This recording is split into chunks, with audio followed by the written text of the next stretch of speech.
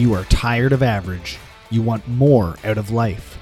You know you're capable of something greater. This show will help you become resilient in your home, at work, and in your community. Welcome to the Resilient Humans Podcast with your host, Kevin Wood. Welcome back to the Resilient Humans Podcast. I'd like to chat with you today about the early years of CrossFit. And obviously I like talking about CrossFit because it's my passion and my livelihood. And I like reminiscing about the old days because there were things that happened then that I would have a hard time, we'll say, pulling off or getting away with now. And I was chatting with this with some people at the gym recently, and they were blown away. Part of the interesting aspects of CrossFit is training for the unknown and unknowable. And that was actually the title of one of the CrossFit Games one year. When we train using constantly varied functional movements done at a high intensity, it allows us to be ready for anything. If you need to lift something heavy or run away from a danger, whatever it is, you're ready for it. And that's kind of the point of CrossFit. And way back in the early years of CrossFit Moncton, I would throw in, we'll call them mental challenges into the workouts or even into the weeks.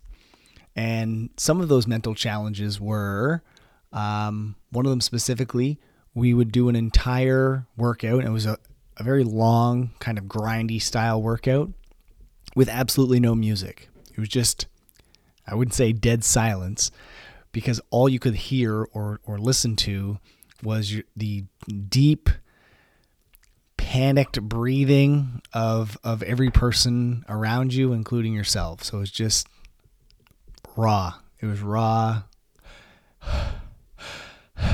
Like, that's it. That's all you could hear. And it was uncomfortable for a lot of people because they're not used to tuning in. They're used to tuning out. And that's really what music does. It masks all of the, we'll call it suffering. It's not pain suffering. It's just the uncomfort suffering that's happening.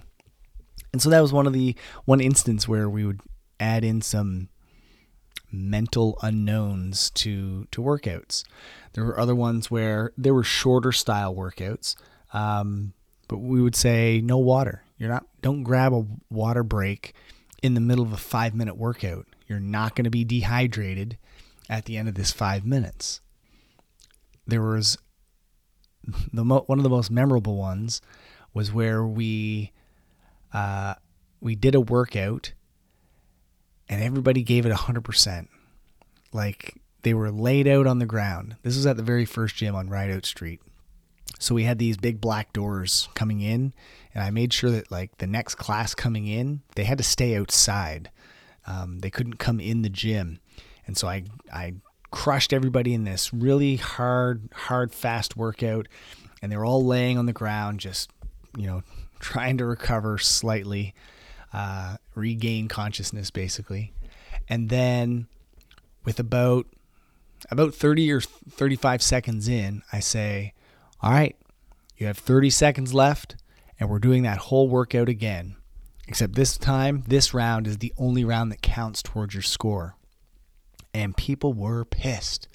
There were some people that didn't believe me until I started a 10-second countdown. 3, 2, 1, let's go.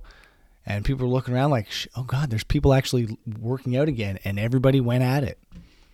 And they gave it their 100% again. So at the end of it, we had this little conversation. We had a chat, a discussion. And it was, did you give it your 100% the first time? Because a lot of people actually beat their score the second time around.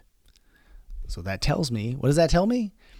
For me, it tells me that they held back a little bit. They didn't actually give it their all, because if they did, they would have got a worse score on the second time around. And so it was just a very interesting way of adding in this mental training. Like, okay, am I actually pushing myself as hard as I can on every workout that I do? And oftentimes when I hear people say they work out, 5-6 times a week, I honestly have a hard time believing that they are giving a maximal effort for every workout. They're holding back because they know they're just giving enough so that they can get through 5 to 6 workouts per week. For me personally, I'm 42 now, but even back in the day, in my late 20s, I had a hard time doing 5 or 6 days a week because I was wrecked, but I would give it my all, 100%.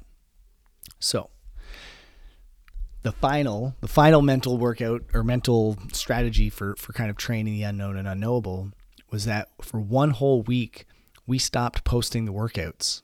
They weren't visible at all. So nobody knew what the workouts were, what times were, what the scores were from anybody else.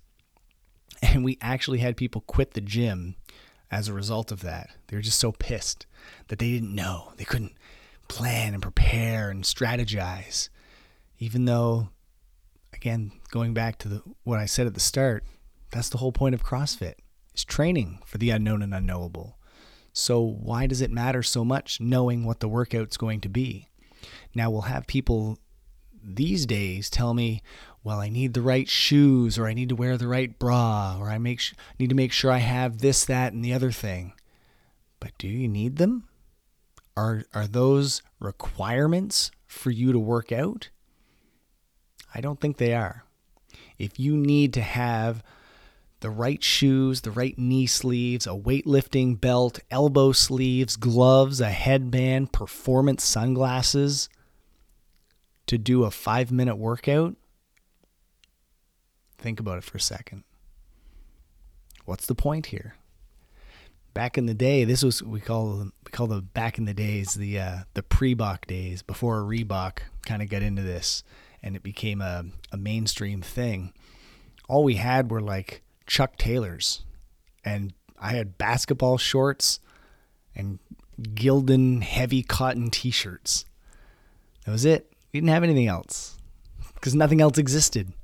If you wanted weightlifting shoes, you had to trace your foot on a sheet of paper, mail it to a guy out in Alberta, and he would send you 2 pairs of shoes back, and you would try a pair of shoes on, and whatever one fit, you'd send the other ones back.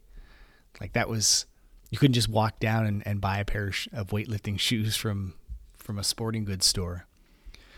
So back then, I actually feel like we were more ready for that unknown and unknowable because it didn't matter. Everything, you just show up. Show up. Whatever the workout is, you do it. It didn't matter what you had, who was around. You just threw down, and that was it. And I'd like us to get back to that, back to those days where it doesn't matter, and you shouldn't have to know what the workout is. Show up, put the work in, and get the results. It's simple as that. So I'm asking those that are a member at my gym, or if you're a member at another gym that has dedicated workouts, go for pick an amount of time. 1 day, 3 days, a week. Just show up, not knowing what the workout is. We have people that still do that. They say that they don't look and they don't want to know. And I like that. Just show up, see what happens, and let me know your results. See what comes of it. All right, I'll see you at the gym. Thanks for listening. If you enjoyed this episode, please share it with others or leave a rating and review. To catch all the latest episodes, be sure to subscribe, and I'll see you next time.